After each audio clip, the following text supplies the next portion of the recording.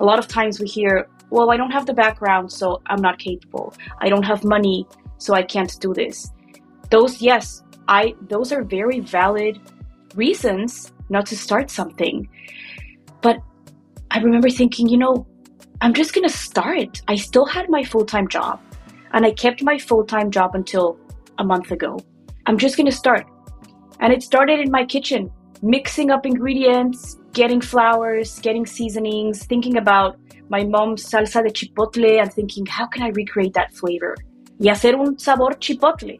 How can I recreate the lime snacks that we have all the time? So it really started with very basic things, feeling that I wasn't capable, but doing things that started making me feel capable. From being inexperienced to making yourself capable. I love that snippet from Regina Trillo, founder and CEO of Nemi Snacks. Nemi Snacks are these crunchy sticks made from seeds and nopales. Some might know them as prickly pear cactus in Mexican-inspired flavors. My favorite is Mexican lime, but there's also smoky chipotle, chile turmeric, and churro. And let me tell you a little bit about why Regina even decided to start a crunchy snack business. Originally from Mexico City and now based in Chicago, Regina felt sorely underrepresented, misrepresented the moment she stepped foot in American grocery stores. She found well-established brands portraying Mexican cultura in a stereotypical way, brands that were unlikely to upgrade their ingredient list and innovate in the marketplace. So despite her background as a lawyer, she started Nemi Snacks, which was founded with a mission to elevate Mexican cultura in the U.S. through high-quality Mexican snacks in sombrero-free branding, as she calls it. Nemi Snacks works directly with Mexican farmers, uses real chiles and spices with no artificial colors or ingredients, so you won't get that residue on your fingers, that coloring. And Regina has spent her legal career really advocating for human rights by providing legal services to immigrants and implementing those programs on a range of global human rights issues in Latin America, the Caribbean, Africa, and the United States, which absolutely transcends to the Nemi brand, which is why I'm so excited to share this interview with you today. This is Regina Trillo, founder and CEO of Nemi Snacks. No te lo quieres perder. You're listening to Moneda Moves, a podcast where we cover the intersection of money and cultura. I'm your host, Leanne Alfaro, a Latina award-winning journalist, producer, and strategist. On this podcast, I highlight Latinos who are building in the world of business, our relationships with money, and contributions to the American economy. Here we will increase transparency around our dinero issues and achievements of our community, as well as our POC peers, to inspire you to pursue your financial poder. Join me weekly during this season as we cover stories with our communities front and center alongside entrepreneurs and innovators. No te lo quieres perder.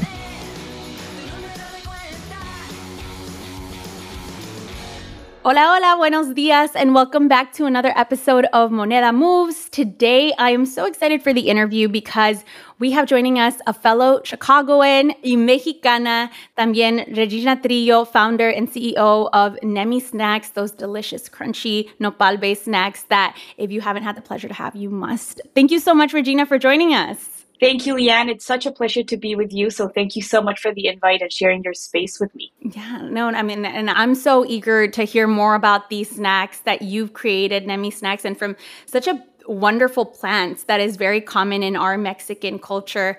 I think that one of the first things that drew me to the branding of Nemi Snacks was the fact that there was like a nopal planted on the cover. And I was like, wow. Para mí, one of the quotes that has stuck the most that is indicative of my Mexicanness is when I was growing up, my parents used to tell me, traes el nopal en la frente. That for people listening, how would you describe that saying? Because I have my own interpretation for sure. Yes, or we usually also say más mexicana que el nopal too, where it is, I mean, nopales, it's such a staple element of Mexican culture.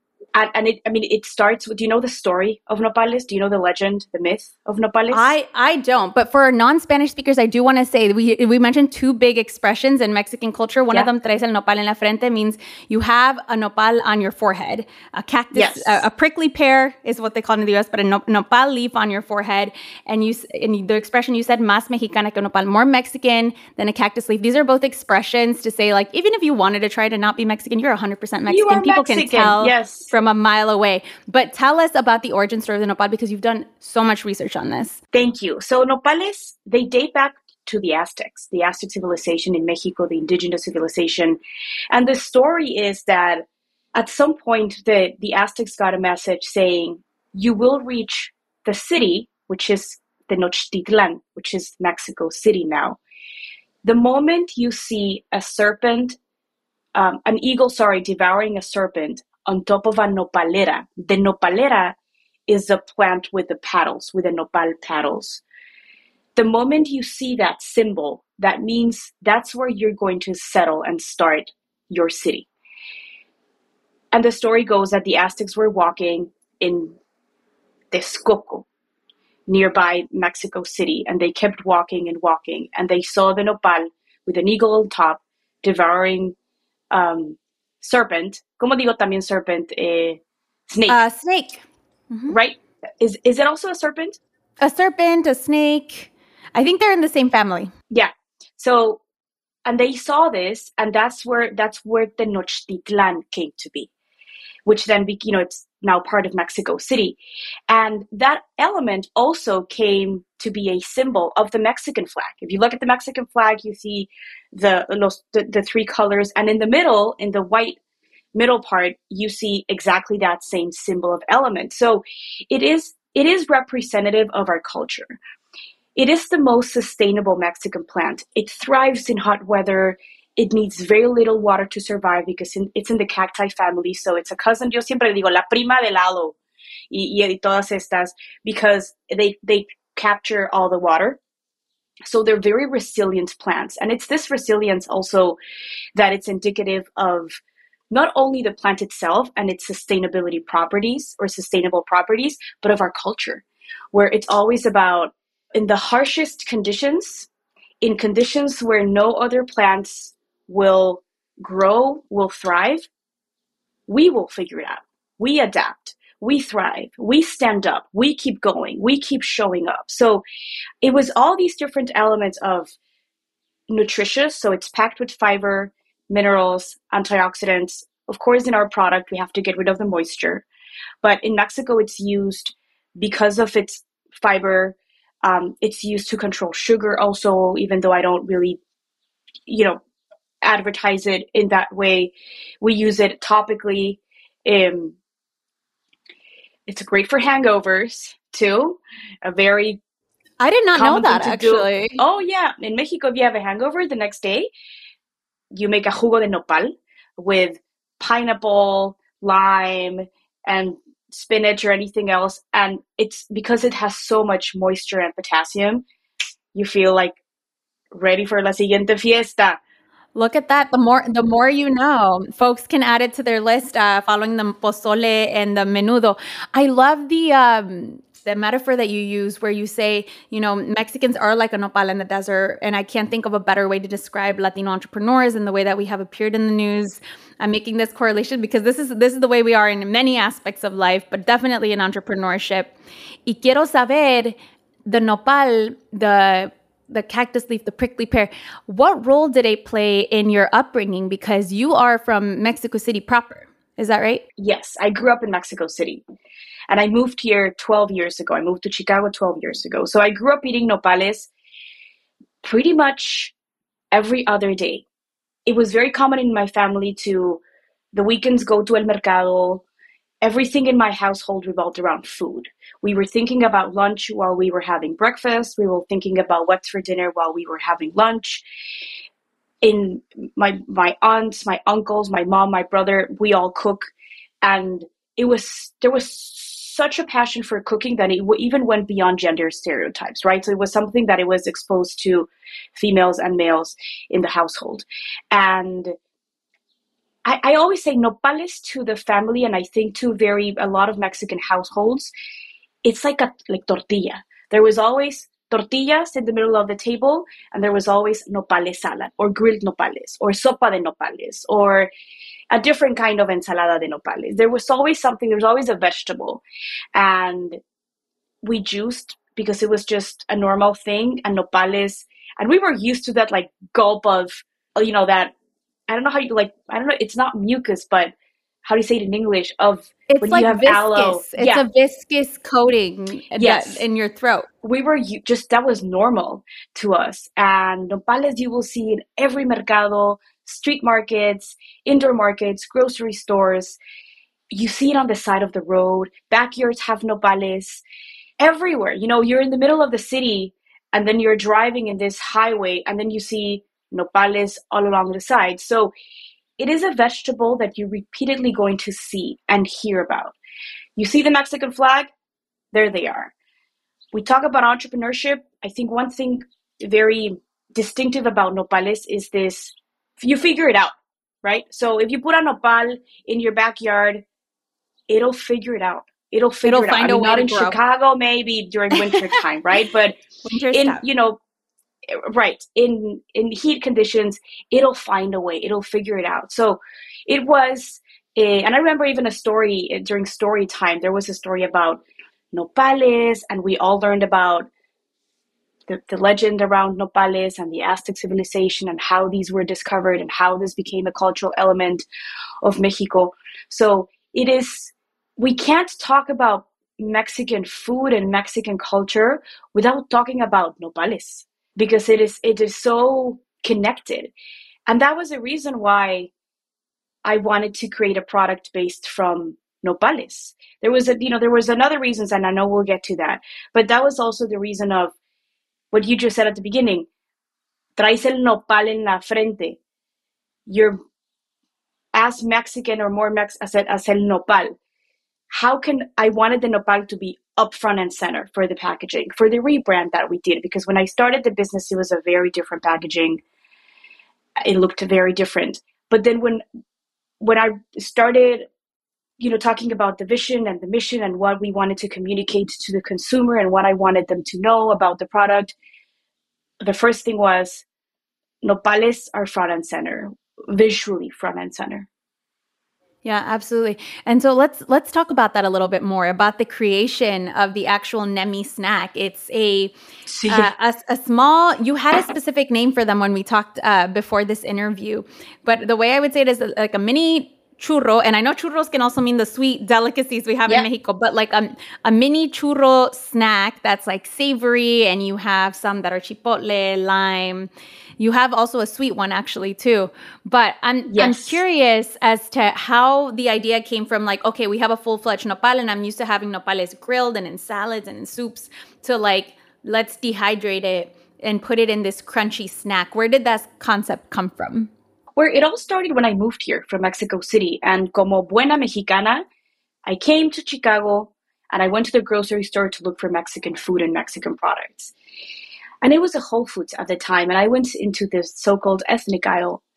And first I saw all these Latino and Mexican inspired brands that were showcasing Mexican cultura in a very stereotypical way.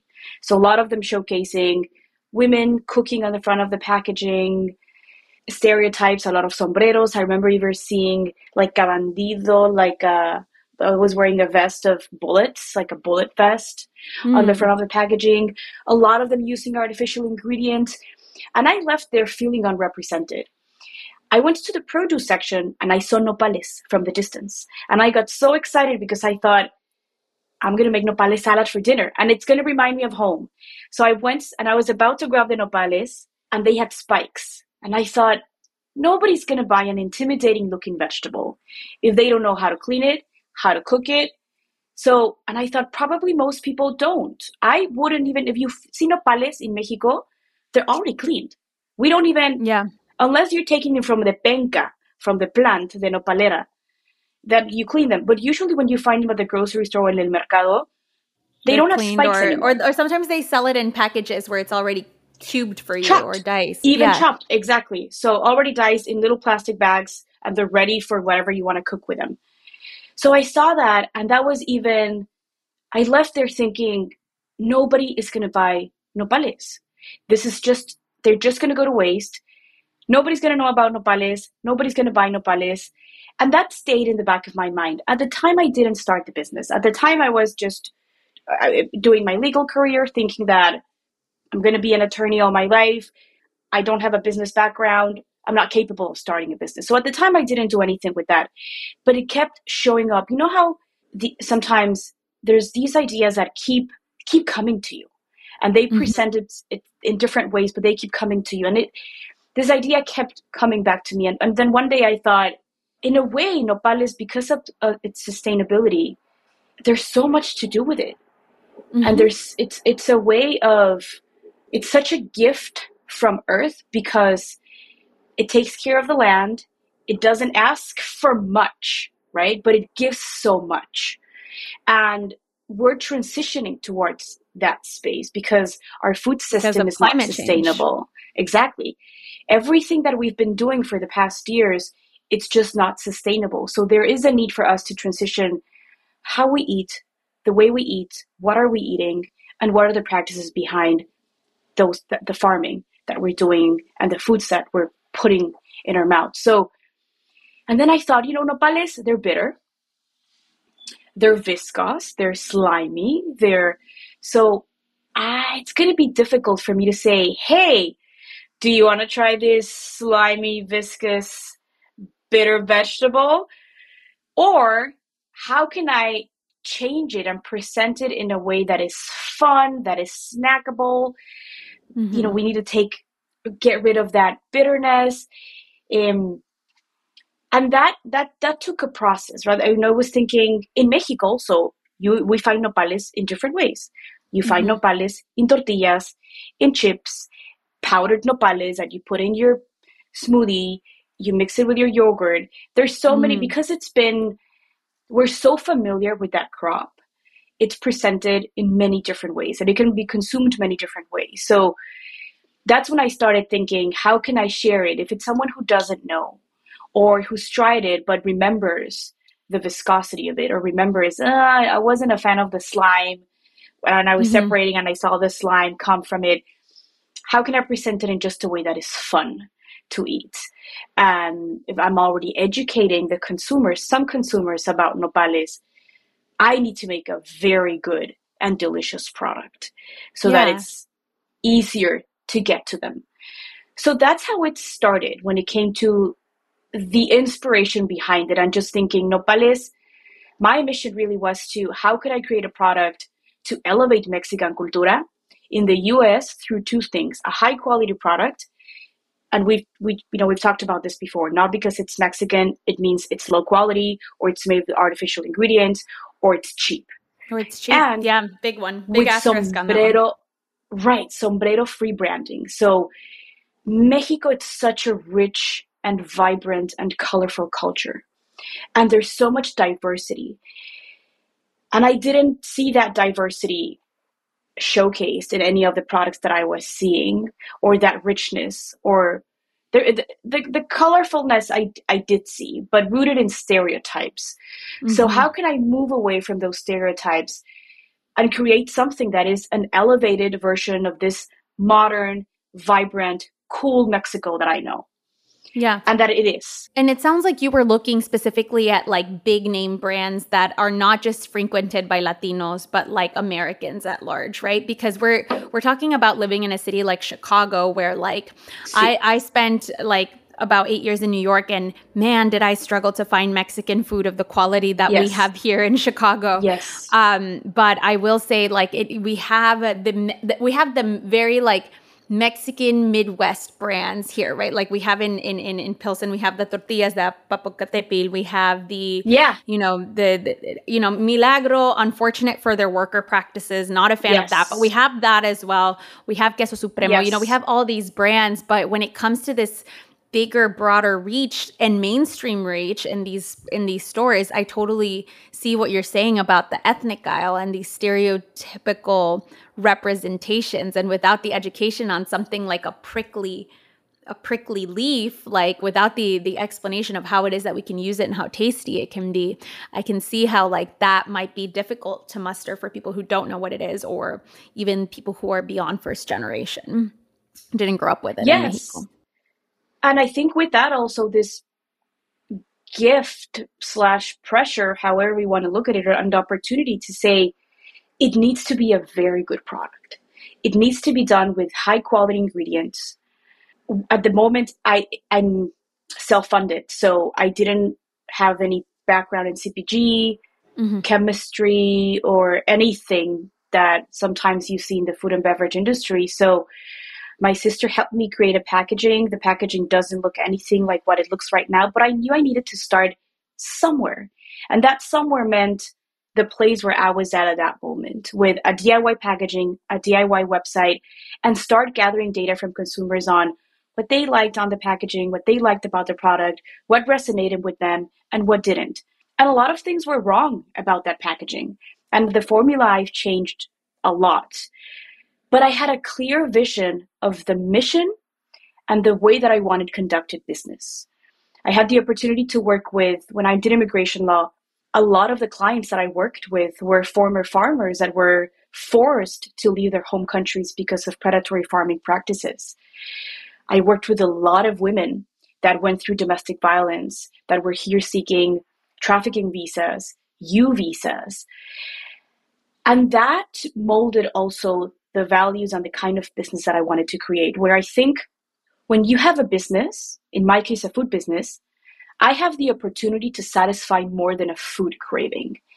What do I want to do with that opportunity? So there were two things. I want to go and work directly with farmers in Mexico.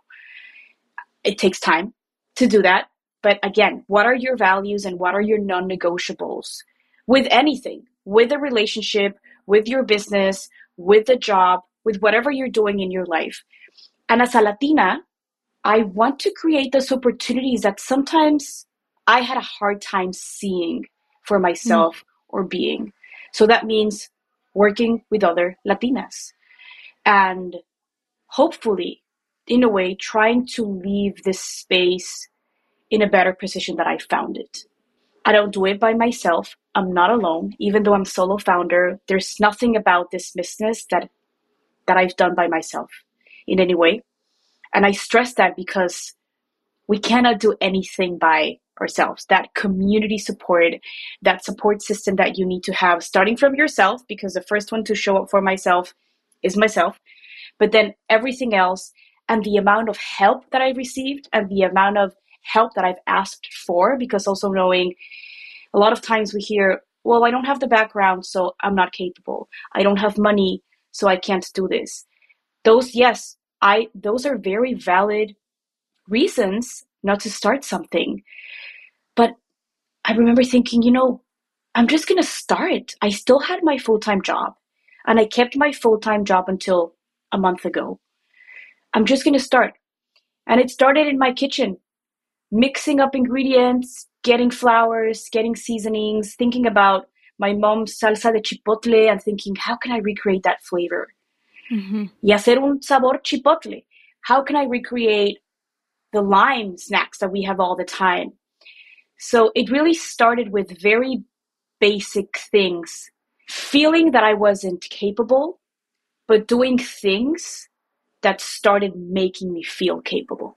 I love that. That's such a great thing to say, to not let the story end at, oh, I don't have the skills now, so therefore I'm not capable. But like you start behaving like you could be capable and earn those skills.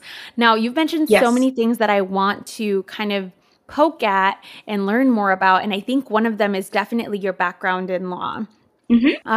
You said you've worked with people, with farmers who were in underprivileged situations, and that definitely spoke to your values. And I want to better understand with you only having left your job about a month ago, which I think was Yes. also in this sector of working with families that are less privileged. And let me pull that up, because I was looking at your LinkedIn earlier, and I was like, wow, you have a stacked resume, Regina. You were at the Heartland Alliance International organization as director of grant compliance most recently. And so you're still very invested in these community issues, things that very much seem to speak to your values.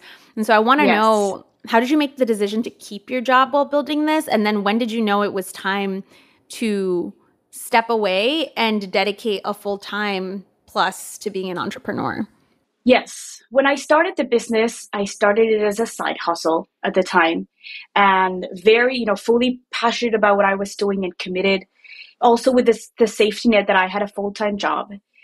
And at the time I thought, I'll just start. At the moment, I didn't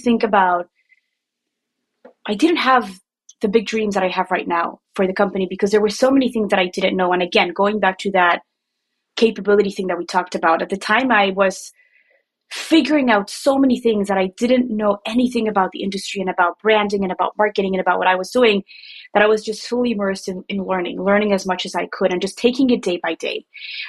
I didn't want to get distracted by everything else that was in the future. At the moment, I didn't go that far. And I thought, I'll just start this. I'll see where it takes me. I'll see how it goes. And then I'll figure it out. And then within 1 year, and then the next year, I thought, I love this. I love everything about this. There's so many opportunities that I can do with the business that are connected with the human rights work that I was doing in my full-time job, because working with the farmers, again, just thinking about the business as an opportunity. And I think a good business should always be good to the community. However we can do it, in whatever space we are, but just thinking about that community element. And I'm not talking only about consumers, but I'm talking about your team, the resources that you use, the sustainability practices, etc. So really creating this ecosystem of the way that I envisioned a business and Nemi. And then I think when you, again, talking about that resilience and thinking about Latinos and non-Latinos entrepreneurs, of we just keep showing up and figuring it out. So you organized in a way and then you reorganize differently because things change. And then there was a moment when I just couldn't continue reorganizing and doing things differently and figuring out how can I get more minutes and more hours in the day. I always knew that having a full-time job and pretty much a full-time business was not sustainable. I knew that. And I do prioritize self-care. So there were some instances where I felt it a little bit physically and mentally, and that was always, I have a lot of respect whenever I see those feelings or limitations show up and I feel them. But I thought, I've been an attorney for such a long time. We have a hard time moving away from what we think identifies us. And our professional life and our job plays such a big role in our identity.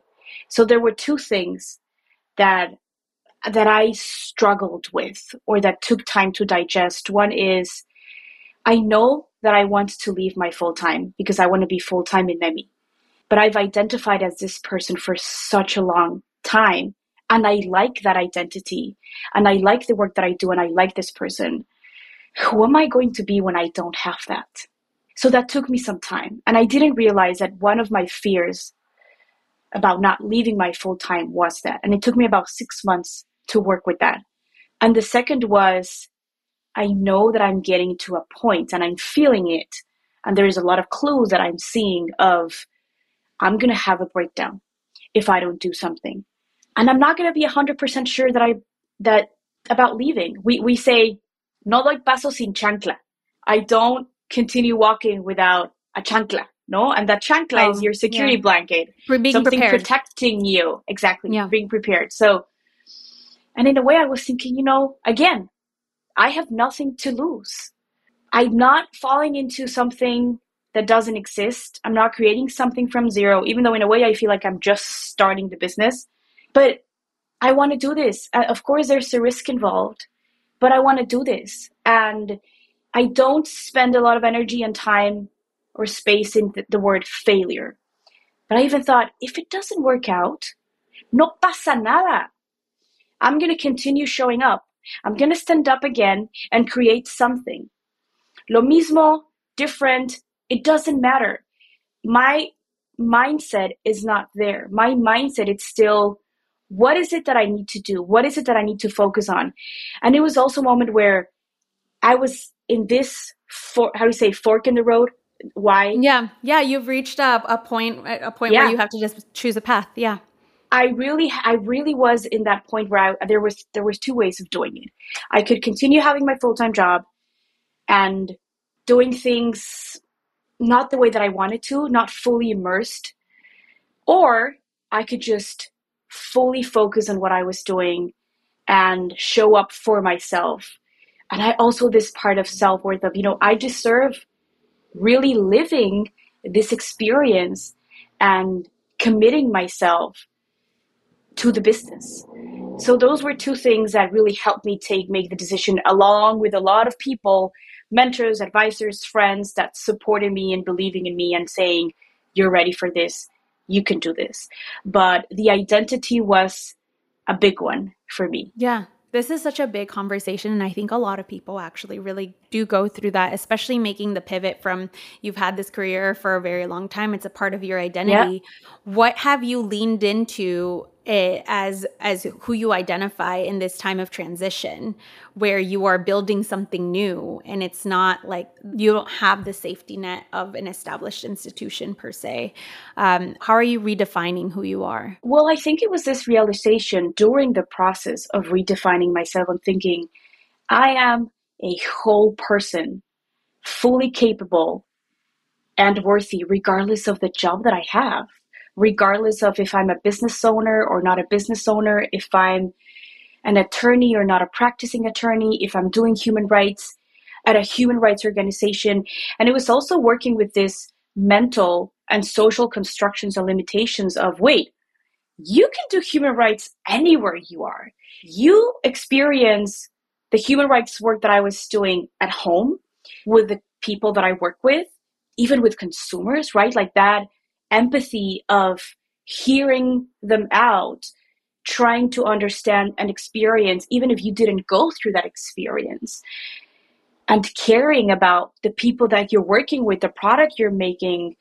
I can actually do that anywhere I am.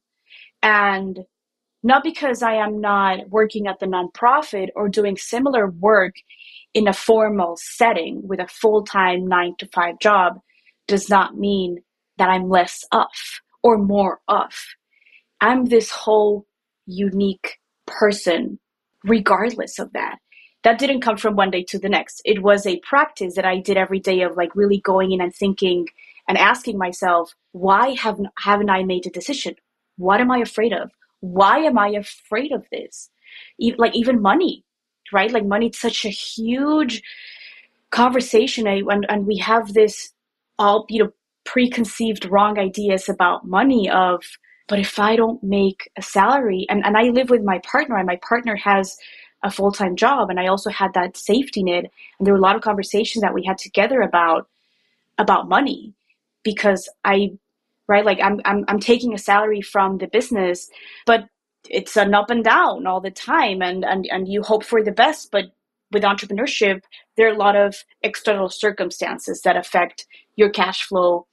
So just really making peace with the concept of money and this idea of, if I'm not making the same amount of money every month, or if I'm not creating this, then not associating my value and my recognition and my validity to that idea. But that took time. This is such an important conversation. And I was speaking with a friend just the other day about how even Oprah has spoken on this, on not associating validation from external sources, whether it's awards, job titles, other people's compliments, as your source of self-worth. Because if you're trailblazing something new, you're going to go through so many instances where you're not going to have that external validation.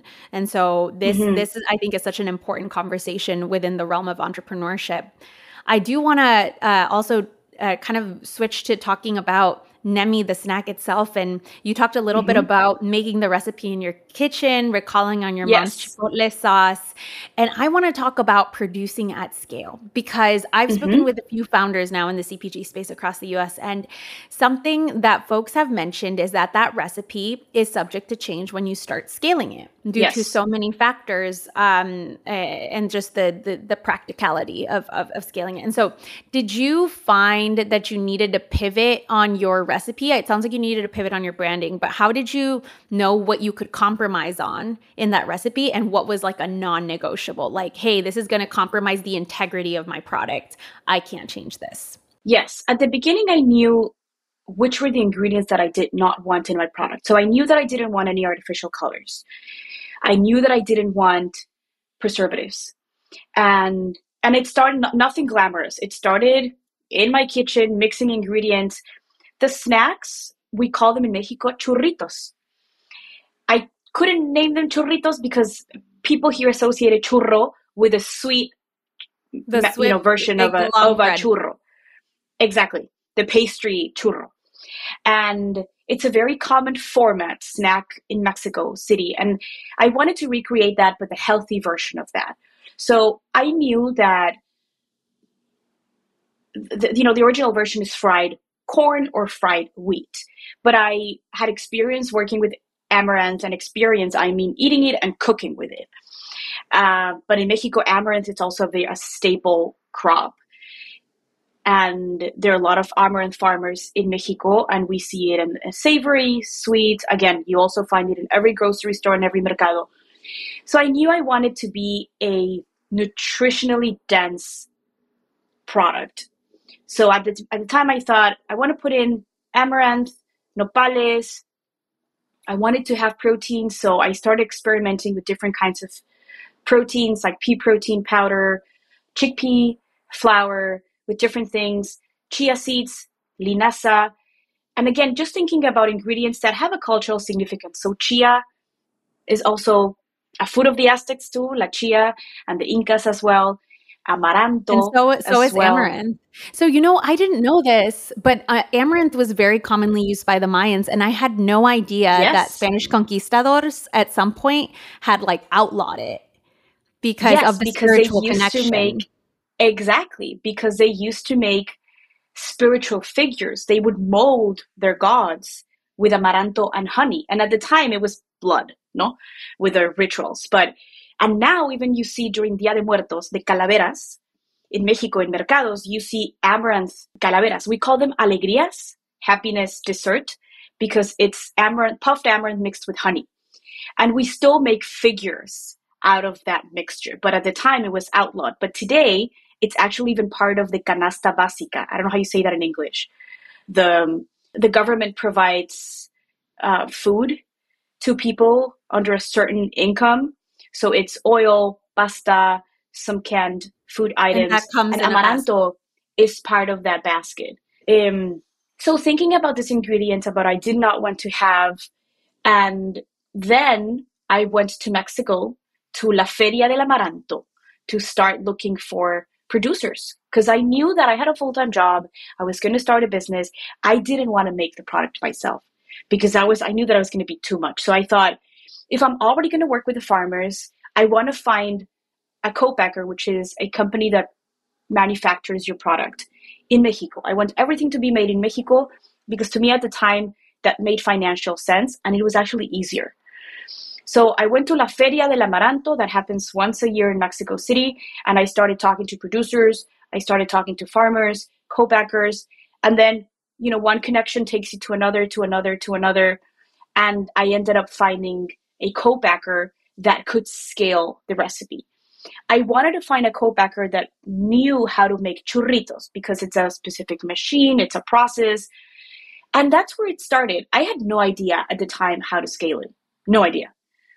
So it was a constant testing and recreating. I remember talking to the seasonings company and telling them, I want a seasoning that tastes like this with this flavor profile.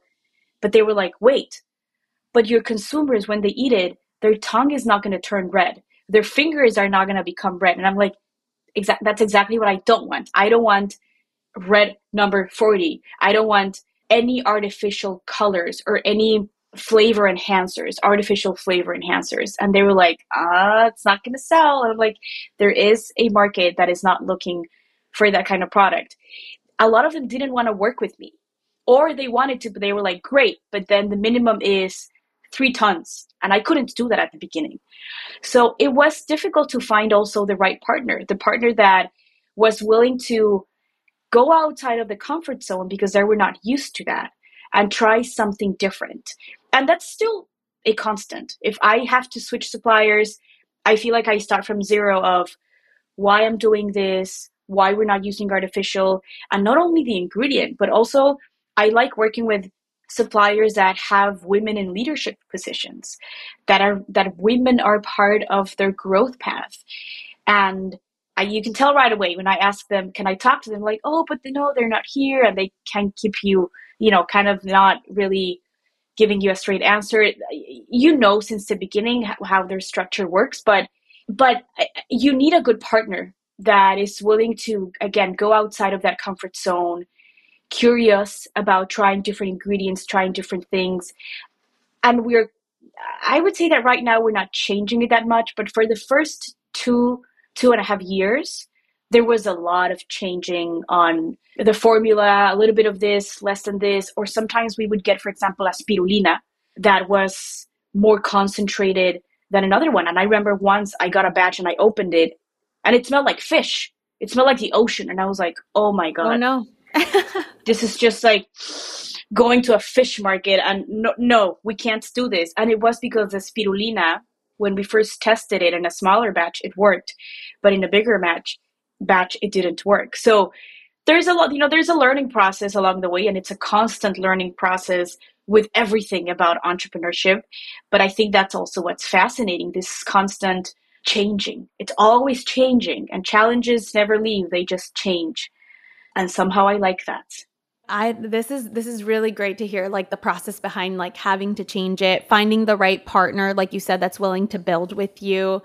And Regina, this has been so lovely learning about you building Nemi Snacks, about you really catering to an audience, not just Mexicanos, but even beyond Mexicanos, people who are curious, and with your branding as well and the journey there. I want you to tell us what your biggest money learning has been in building Nemi Snacks. You started talking a little bit about it earlier and I got really excited, but talk to us about what are some of the things you've uncovered in the process. That is such a good question, and I really appreciate you asking that, because I think as founders, as Latina founders, we need to talk more about money for our own good and everyone else's good. And I realized that limitations are just a result of my imagination.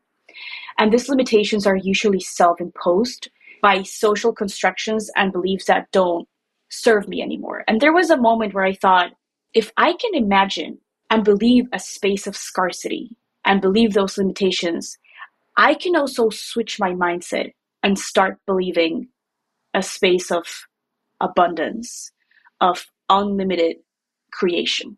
And that's how I see money now. I think there's this, it's unlimited. And the moment that I think of money as a specific quantity, right? Like if I say, I want to make a certain amount of money next month from sales, I'm already limiting myself to that. So I started just shifting my mindset and thinking all these beliefs about limitations, about seeing the data, right? And the data is still there of this disparity between, salaries, and female entrepreneurs and Latina entrepreneurs getting so little out of that venture capital, funds availability in the venture capital space for our businesses. But still, we are the ones that are the fastest growing in the industry in the United States. The data is still there, and we are part of that data. We are the creators and the changers of that number. But really thinking of, it's unlimited.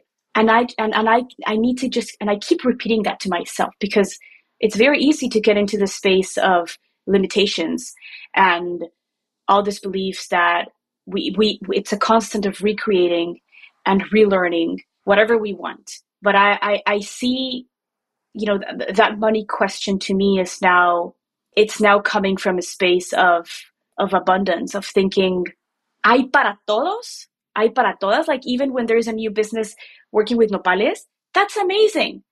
There's another business working on educating about nopales. To me, that's such an amazing thing. So, and it goes with that, right? Like of this connecting with, where there's space for everyone and there is money for everyone. How can we be in that space? Because I don't think it's how can we get to it, right? Like as a physical thing. Of course it is a physical thing. But how can I get to the space where I am not operating from a space of scarcity, which I did. Well, I had my full-time job because I didn't have enough time. I only had 3 hours for this, 2 hours for that. I can only do this. I can only achieve that. Just what can I do to flip that mindset and just actually not even thinking about perseguir la chuleta, going after it. But I don't know how to explain this, pero... Well, it makes sense because you're creating the space. Sí. You're not, it's not like you're trying to knock on the door and ask for permission to get into the space. You are actually no. making it. Making it. And if there was a table where my seat was not there, I'm going to bring my chair and we're going to have this conversation. And not always, I didn't always bring my chair with full confidence of, hey, no, it was that practice of, I'm going to do it until I'm fully in that space and I feel fully comfortable in that space and worthy of that space. At the beginning, I didn't. One time I was doing a pitch, and I'll just close the question with this. I was doing a pitch and I was so scared and I felt so insecure about it because a lot of different reasons. They're more than enough always of not to do something.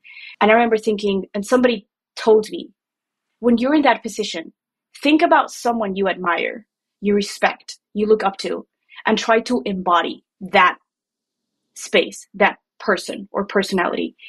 And it's about how you stand up and my tone of voice and how I'm right. Like it's about a physical thing and it's a mindset thing.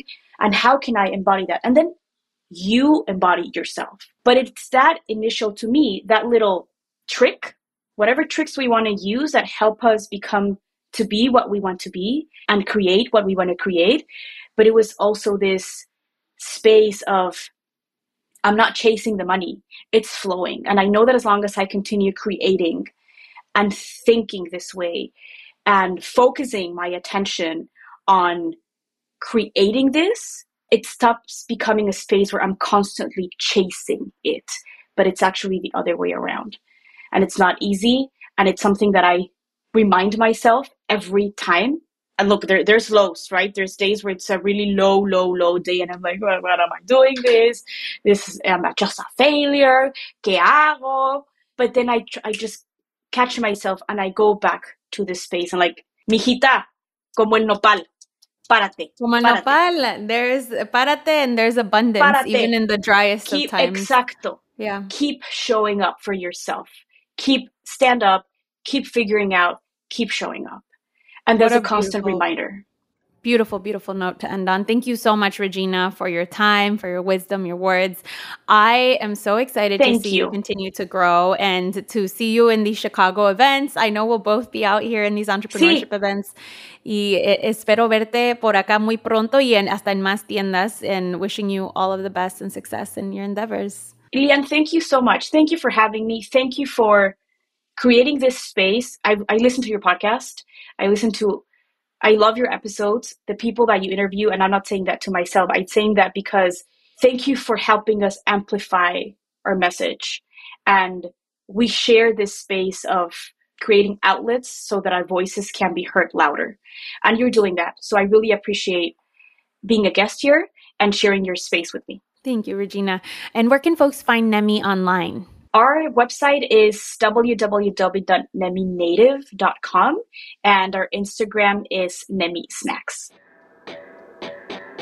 Thank you, mi gente, for joining us this week on Moneda Moves. Before you go, please make sure to hit follow on this podcast so you can receive new episodes right when they are released. You can follow right now in the app you're using to listen to this podcast. Also, continue keeping cuentas and keeping tabs on our Latinx community and Money Moves. via our free newsletter written by yours truly at monedamoves.substack.com. That's monedamoves.substack.com. I'll see you there. Hasta la próxima.